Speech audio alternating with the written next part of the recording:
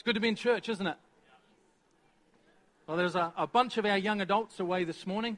I don't know how many it is, but are away at their young adults camp. So we're praying that whatever's happening there this morning, they're having a great time and encountering God. Who's believing for that?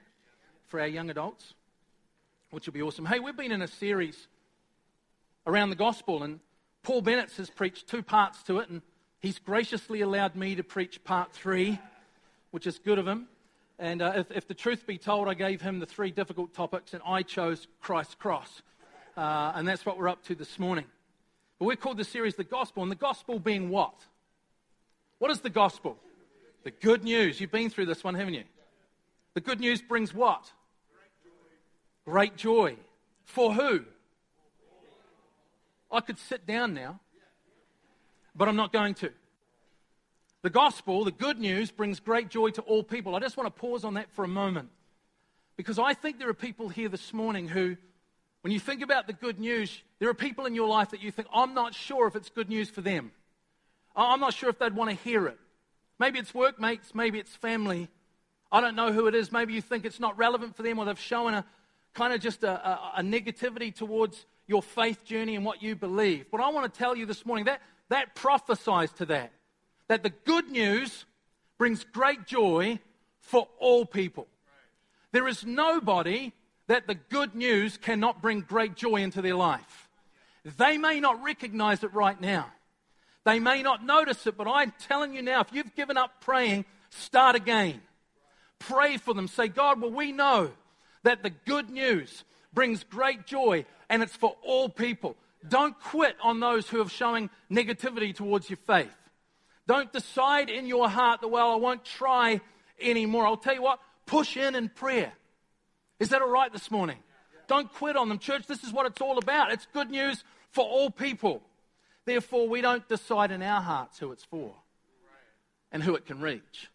We just trust God, so be a people of prayer and don't quit. The good news. As I said, the founding father of Life Church graciously gave me this message.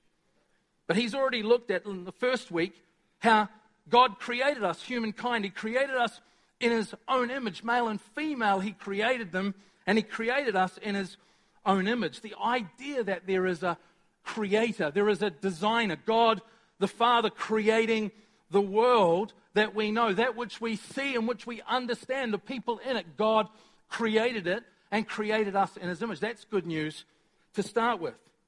Last week, Paul looked at the fall and the origin of sin in the Garden of Eden, where Adam and Eve played the blame game to find fault.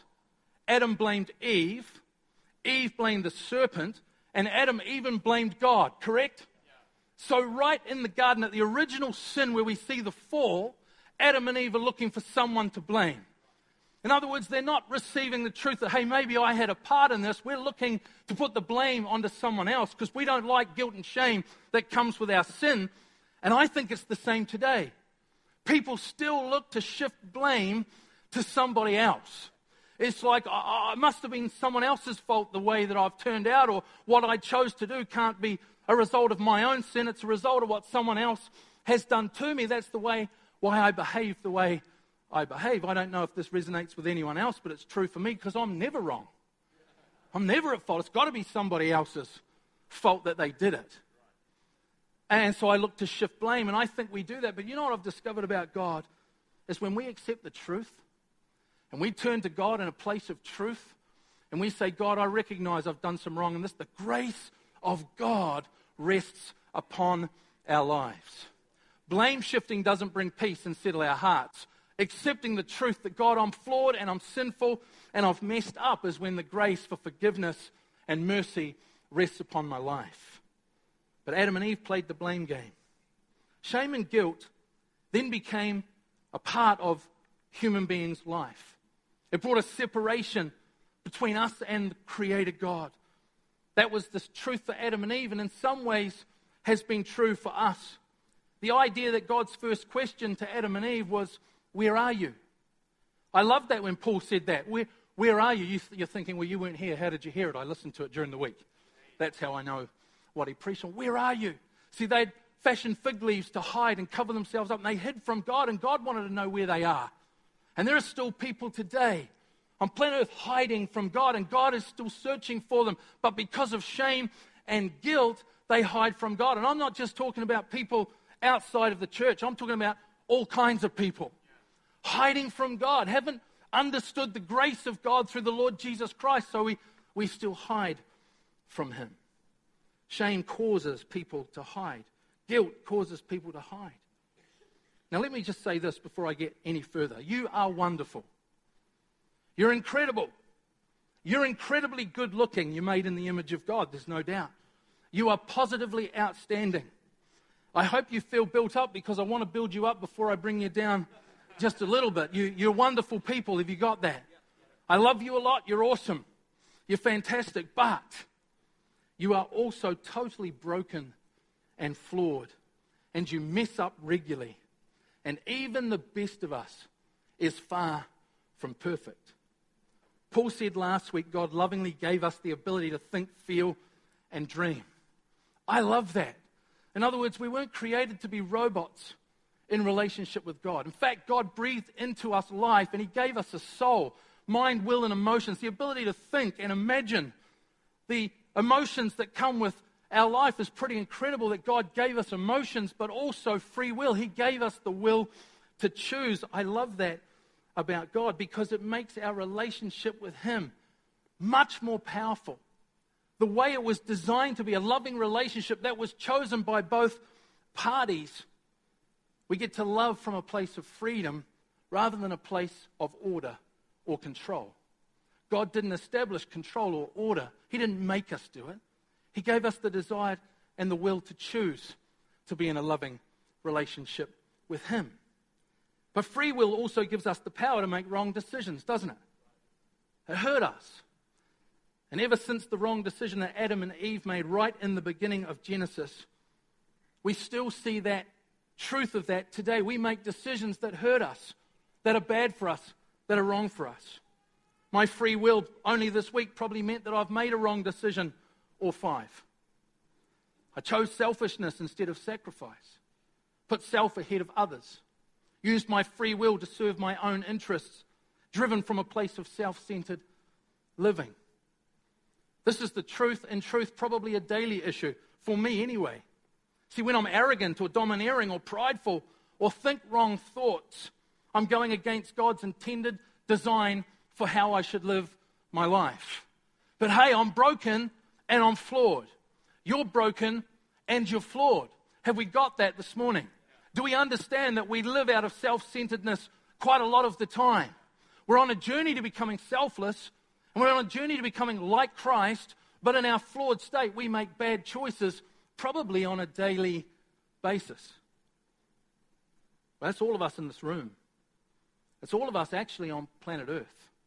See, we each get it wrong regularly. The Bible puts it this way, Romans 3 verse 23, for all have sinned and fall short of the glory of God. Do you notice the word all? All have sinned and fall short. It's assumed here that the glory represents divine presence of God and the privilege we have for direct communion with God. Because of sin, we no longer have the original intended relationship with God. And we all, because of sin, fall short of the standard required to have that kind of relationship with him. It's because of the state of our lives, the way we live, that we can never meet the standard required to have the close, intimate relationship with God the Father, and something must be done. I know the good news is well overdue at this point. But you see now, a sacrifice needs to be made. Blood needs to be shed to atone for our sin, because there has to be a harsh consequence for sin. The Bible says of sin in Romans 6 verse 23, for the wages of sin is death, but the gift of God is eternal life in Christ Jesus our Lord. Sin has a consequence. It is a result of our deception that deserves judgment. The result of sin is death or eternal separation from God. There are 2 ways to pay for the consequence of sin. The first is we pay with death, eternal separation from God. The second is a substitute can pay the price for us. God had a plan to pay the price, to place a substitute in our place. This is where we begin to get a glimpse of the good news. You see, sin is common to every human being, but a substitute is also offered for the sins of all human beings. It's the gift of God offered to us, eternal life, through the substitute of Jesus Christ. That's going to begin the seed of good news in your heart as you understand. I know many of us in this room, this isn't new news, but it's still good news. That God sent a substitute in the form of Jesus Christ to pay the price and the penalty of our sin that we were never going to be able to pay for ourselves. We need to be reminded of that. We need to keep the wow over the good news of what Jesus Christ has done.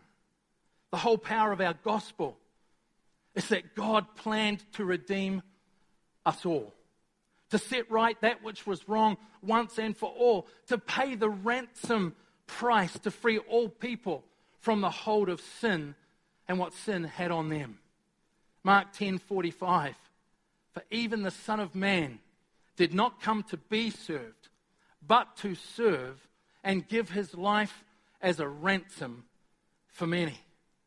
Jesus was the ransom. Jesus was the sacrifice. He didn't come to be served. He came to serve. He came to give his life up for ours. He came to pay the price, to pay the ransom, to set us free. And Jesus turns up in the story. Jesus being the exact representation of God in human form. The picture of what we have actually been created to be like. That's the image that we've been created and made in, is the image that we see in Jesus Christ, because he's the perfect representation of God in human form. And here's Jesus, perfect and without sin. 1 Peter chapter 1, verse 18 and 19 says, for you know that it was not with perishable things such as silver and gold that you were redeemed from the empty way of life handed down to you from your ancestors, but with the precious blood of Christ, a lamb without blemish or defect. Jesus was perfect. Jesus was without sin. This was to be a game changer, and was a game changer for all of us. Is this Jesus actually who he claims to be? Is Jesus truly the Son of God? Is he who he says he is? Bryant Gumbel was interviewing Larry King on CNN, and Bryant Gumbel asked Larry King this question. If you could ask God only one question, Larry, what would it be? Larry King said, I would ask him if he had a son. I would ask him if he had a son. In other words, is Jesus really, is it true? Did you have a son? Did he come to earth? Is he who he said he is? Like, okay, I can get the concept that there's a God out there somewhere, but is the God we're talking about the one who had a son, who walked on the earth, went to the cross, and paid the price for the sins of mankind? Is that who we're talking about? Larry wants to know, is it the God who had a son? The question on people's minds is whether Jesus is who he claimed to be. Many people can say, oh, I think there was a Jesus. He's probably a good man, maybe a prophet, a teacher. Are people really interested? I think they are. They really want to know, is Jesus who he said he really is? Listen to this article, and I only pulled out a part of it. Of all the people who have ever lived since the dawn of civilization, there have been about 60 billion people that have walked planet Earth. Of those 60 billion people who have walked planet Earth, only a handful have made any real lasting impression, have actually changed the world. And in that handful of people, there is one who stands head and shoulders above all of the others, and his name is Jesus. More attention has been given to him, more devotion has been given to him, more criticism has been given to him, more adoration has been given to him, more opposition has been given to this one person than all of the others. Every recorded word that he has said has been more sifted, analyzed, scrutinized, debated, every word, than all of the other historians and philosophers and scientists put together. Yet he was here 2,000 years ago. And after 2,000 years, there is never 1 minute on this earth that millions are not studying what he said. Think about it. Think about it. Here's a person who lived in a minuscule, tiny little land 2 millenniums ago, and yet his birth divides the centuries AD, BC, before Christ, and Anno Domini, the year of our Lord. People are interested. More than interested, they want to know the truth about Jesus Christ. And I want to just say to you this morning that your life, aside from the Word of God, is the best book they can ever read. What Jesus Christ has done in you and through you and for you, they can't argue with. It's your testimony and it's your story. And people are interested in if Jesus is really who he says he is, and you have the answer.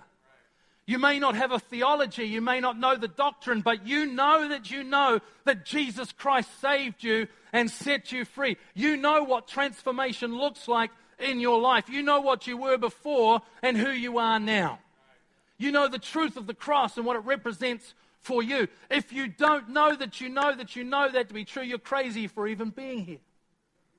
Unless you're searching. And if you are, this is the best place you could ever choose to be. See, we know in this room, most of us in this room know that Jesus Christ is the real deal. Because he showed up and he's transformed our lives. You might be the best book they will ever read. Why do you love Jesus?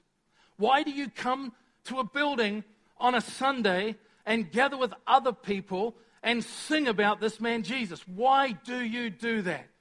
If he's not real, you're insane. If he's not real, you're crazy. But you know that you're not crazy unless you're sitting wondering whether you're just a little bit insane. You're not sure. No, you're sure. You gather with other people because you know that Jesus Christ is who he said he is, and he's still changing lives today like he has been throughout eternity. You know that's true. And that's why you show up and gather with others. In my mind, that's why the building should be full of people multiple times over. Christians want to gather with other Christians to celebrate what Jesus has done for them. It's exciting. You may be the best book they'll ever read. People may agree, as I said, that he's a great teacher. And that's interesting when you study what Jesus said about himself. If he's just a great teacher, well, he claimed to be the Christ. He claimed to be the Messiah. That was his teaching. I am the one you search for. He came, he knew who he was, and he taught it. So if Jesus is a great teacher, what did he teach? He taught that he was the Christ. Christianity is all about believing in and following Jesus Christ. Jesus is not just a great man. He's not just a historical figure, a teacher, or a way among many ways. He's the only way. And Jesus made sure of that, and he taught that he is the only way to the Father. There isn't another way. And I don't care what the world might say, there is not another way to eternity apart from accepting the Lord Jesus Christ as your personal Lord and Savior. That's your way to eternity. He is the only way. There isn't many ways. John 6:40, for my Father's will is that everyone who looks to the Son and believes in him shall have eternal life, and I will raise them up on the last day. This is central to it all. Accepting who Jesus is and believing he is the only true way to eternity is where we receive our salvation. Jesus was the one and the only one who could pay the ultimate penalty for the sins of mankind. The stuff that would separate us from God and his ultimate plan for us, for relationship with you and I. Jesus was the only one who could pay the price and be a sacrifice for us. His blood would be shed, would be poured out for the payment of our sins. God would no longer leave us stranded, and I love this, in guilt and shame formed by our fallen nature and our sin. Only this morning as I was preparing for this, was I giving thanks again that God sent Jesus. Because even after the week I've had, and it's been a pretty good week on a sin scale, there's not been anything on the major stuff. I don't have a major confession, but there's been some bad attitudes. There's been some things that have been really wrong in my thinking, even about who I am. And I'm so thankful that God sent Jesus, that I don't have to stay trapped by my guilt and shame. That it's not about me being good enough. We know this, don't we? It's not about us being good enough or working harder. It's about us accepting the righteousness of Christ. When he died on the cross and he shed his blood for us, there was a transaction on that cross that took place. And it was a transaction that would last for all eternity, where he would take our sin, our shame, our guilt upon himself. And we would receive his righteousness. In other words, his right standing with God. His perfect relationship with God the Father we would receive. We didn't deserve it, but it was the gift of God to send Jesus Christ. Now, sending Jesus was no last-minute decision by God. God didn't suddenly look down on the earth and think, help, it's really going bad. Far out, I've been caught by surprise, so I better send Jesus. Jesus, you're in. You've got to go because they're really messing up life far more than I ever planned them to. No, God wasn't caught by surprise. God always had a plan. Right from the beginning, when the fall first happened, God pointed to a time when he would send a Savior as a sacrifice on our behalf to deal with sin once and for all. God spoke into our fallen condition in Genesis 3:15. And I will put enmity between you and the woman, and between your offspring and hers. He will crush your head, and you will strike his heel. In other words, the Savior who would go to the cross and defeat the sin and the fallen nature and defeat death would come and would be victorious. God pointed to it in Genesis. The day would come. God immediately had a plan to send a substitute who would be bruised, but through the pain of his bruising, he would finally crush Satan, along with sin and along with death. The Bible says that Jesus died according to the Scriptures. The cross was God's plan to take away all that was wrong and broken from the fall and make it right and make it whole again. Throughout the Old Testament, prophets saw this day coming. And I want to read from Isaiah chapter 53. We had it on the screen, the beginning of the service, verse 4 through to verse 7. Surely he took up our pain, bore our suffering, yet we considered him punished by God, stricken by him and afflicted. But he was pierced for our transgressions. He was crushed for our iniquities. The punishment that brought us peace was on him, and by his wounds we are healed. We all, like sheep, have gone astray.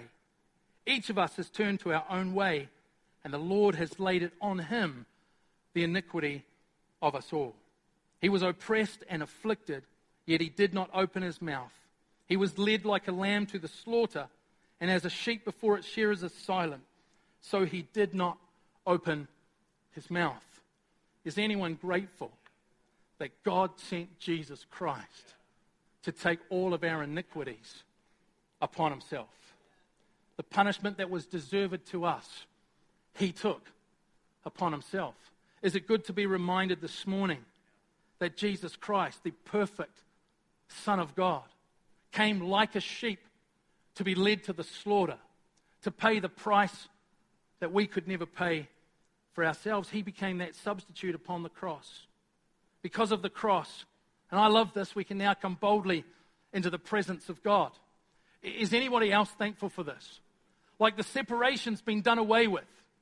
Meaning because of what Jesus Christ has done, we can come to this place this morning freely entering into the presence of God. There's not a ritual we have to go through in order to come into the presence. We are free to come into the presence of God. Why wouldn't you want to gather in church? Why wouldn't you want to come into a great time of worship where we can really sing about who Jesus is and enter his presence? Because of Jesus, we have freedom to do just that. We have freedom to do that on Monday morning, Tuesday morning, every day of the week, every moment. You are free to come into the presence of God.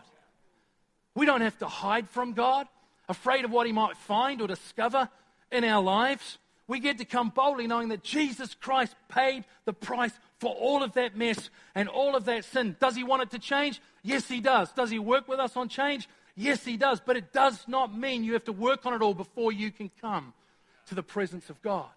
You can come freely into his presence. We are no longer covered by superficial fig leaves to hide our guilt and shame. Who's thankful for that? We're covered by the sacrifice of the cross. There is a way back to God's original design. We can live the dream of the Garden of Eden and walk with God as planned. And it's Jesus who's made the way for us. That's good news, isn't it? It's good news. It's Jesus. The cross is our source of redemption, atonement, reconciliation, justification, and salvation. Redemption. We have been redeemed. It means we've been purchased back from the slavery to sin into freedom. To be redeemed means that we were once deemed. The word deemed means valued. When God created mankind in his own image, they were valued, greatly valued. And Jesus Christ, because of the cross, redeemed us, revalued us. Listen, I want you to understand something. You are valuable this morning because of what Jesus Christ has done for you. And there are many in this room who would say, you know what, I don't feel very valuable. I've been abused, I've been beaten on, I've had all sorts of things happen in my life. Can I just say this? Don't let mankind give you your value. Let God give you your value through Jesus Christ. That's what makes you valuable. You're a son and a daughter of God. This has been such a revelation in my life. This has been the number one revelation, probably. It is in this moment anyway. To know that I'm a son of God. Beyond everything else, all the mess that's happened in my life, I'm a son of God. That gives me eternal value. I want God to be the one through Jesus Christ that sets your value for you. When you know that you're valuable, you'll step up in service to Him. You'll no longer hide from Him. You won't be afraid to worship God with everything you've got. You won't be worrying about what people think because you don't get your value from what people think about you. You get your value from who God said you are, a son and a daughter of God. I think that's good preaching. I think that's really good this morning. That's redemption. And somebody needs to hear that this morning. God redeemed your value through Jesus Christ. Don't let people, as I said, set your value. Don't let them determine your worth. God did that for you. You're a child of God. You have endless value to Him. Don't give your self-worth to people, but take your value from the fact that Jesus Christ went to the cross for you. That's how much He values you. If you were the only person that ever walked on the planet, He still would have done it. That's how much He loves you. Atonement means that by the cross we become one with God. We're no longer separate from Him, but the blood of Jesus sets us free to live completely at peace with God. Reconciliation, we're again on good terms with God. Who thinks that's great? We're on good terms with God. It's how He designed it in the beginning that we could have an intimate relationship with Him. We could walk and talk and be in relationship with God. He made sure He reconciled that relationship. Reconciliation, justification, means we were made to be again as if we'd never sinned. Oh, I like that.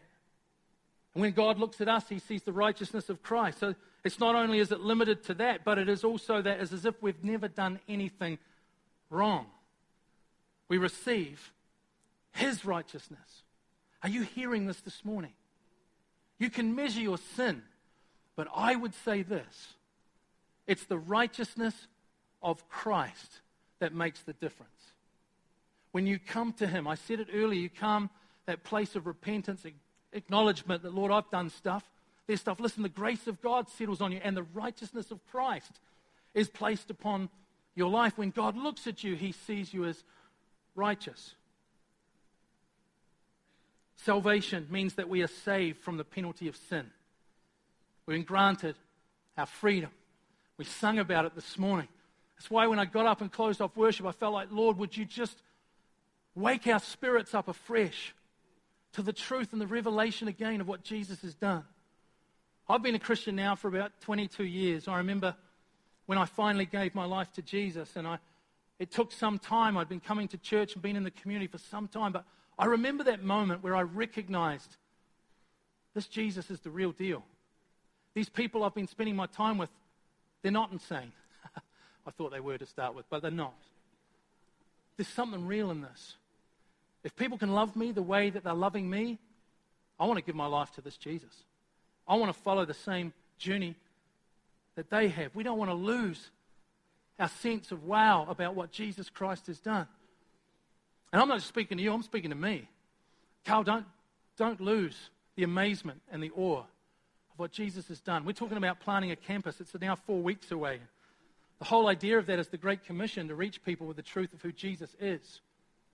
For that to get full traction, we have to again have a fresh sense of, wow, what Jesus did for me, I want others to know this.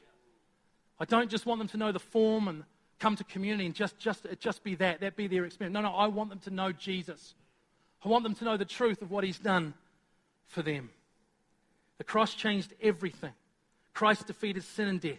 He overcame the enemy for us. He paid the price for our fallen, sinful ways, once and for all. Your life is a marker. Your life is a sign to the world that is far from God, that Jesus' death and resurrection changes absolutely everything. Your testimony is powerful. It's a representation of the freedom that Christ truly offers people. The world is far more interested than you think. People are far more confused about this world than they possibly care to admit.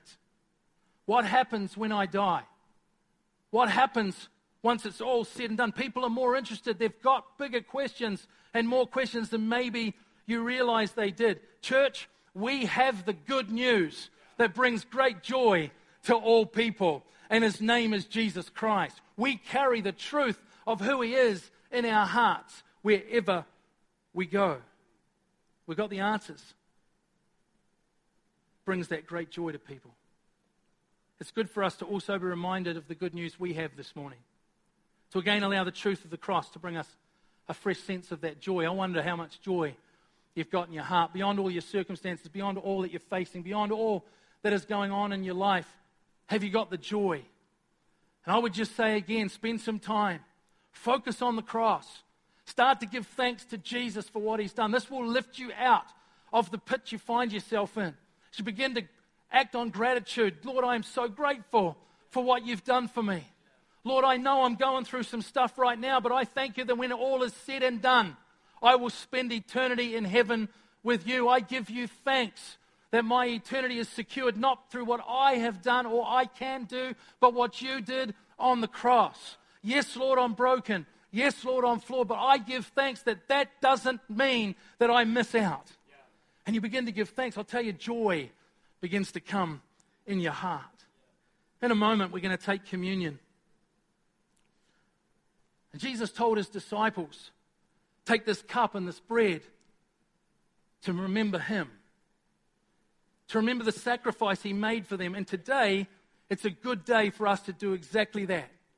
And we wanted to create space and create an opportunity for us to gather and have communion. My prayer has been that as we do that, as we share in communion, we would get a fresh sense of joy in our hearts, that gratitude would begin to well up again for the price that Jesus has paid. The point is to take communion and remember what Jesus has done. Matthew 26, verse 26 to 28 says, while they were eating, Jesus took bread, and when he had given thanks, he broke it and gave it to his disciples, saying, take and eat. This is my body. Then he took a cup, and when he had given thanks, he gave it to them, saying, drink from it, all of you. This is my blood of the covenant, which is poured out for many for the forgiveness of sins. We need to remember the good news, church, that we have. Remember what Jesus has done for every single one of us. Not just for everyone else, but for all of us.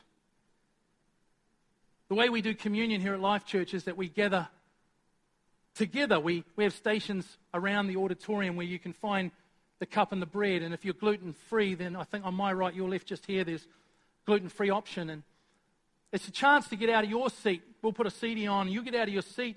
We just encourage you to gather with others and just to gather and pray. And today I really want you just to begin to pray and give thanks. God, we choose today as the church to remember. Lord, awaken it again, the revelation in our spirit. Let it bring great joy to our hearts. Maybe you are here this morning. You've been on a journey of this faith, discovering who Jesus is. Maybe you've never made a decision to follow Jesus. Maybe you've been considering faith for a while and you find yourself here this morning. I encourage you, the Bible says if you confess with your mouth that Jesus Christ is Lord and believe in your heart that God raised him from the dead, you can be saved, or you will be saved. Maybe you're at that point this morning, or maybe you're just on the journey. If that's you, while everybody's just coming out of their seat, here's an encouragement. I'd love you to just make your way down to the front to meet me. Because I'd love to pray with you. I'd love to meet with you. I'd love to even have a conversation with you if that's possible. Maybe that's you. You're on that journey. If that's where you're at today, don't leave without making a connection. Because we'd love to help you on that journey of faith. Or maybe you are ready to accept Jesus into your heart. We'd love to pray a prayer with you and be a part of that decision. Would you stand with me, church? I'm just going to pray, and then we'll put on a CD, and just going to encourage you to, you've said hello to some people this morning in that 30-second hello. Maybe there's someone that's sitting around you that's new. Would you invite them, encourage them to be a part of communion with you this morning? Let's pray. Lord, we just thank you. With a fresh sense of joy in our hearts, we say thank you, Lord, for what you have done. You went to the cross. You paid the price. You became that substitute. You paid that penalty. You paid the ransom that we could be set free. Lord, we thank you this morning for the transaction of the cross. Thank you that our sin is gone, but the righteousness of Christ has been placed upon us. We thank you, Lord, that though we walk through this world and it can be difficult, we have the truth that Jesus Christ paid the price and guaranteed our eternal salvation, that we would spend eternity with God in heaven. Thank you, God, for sending Jesus. Thank you, Jesus, for dying on the cross for us. And Jesus, when you died, you spoke to your disciples and you said, I will send you another advocate, the Holy Spirit. And so, Holy Spirit, we thank you that you are here right now. You are here, and I pray that as we come to this time of communion, Holy Spirit, would you revive afresh? Would you bring our spirits alive afresh? Fill us with great joy and gratitude for what Jesus Christ has done. Amen.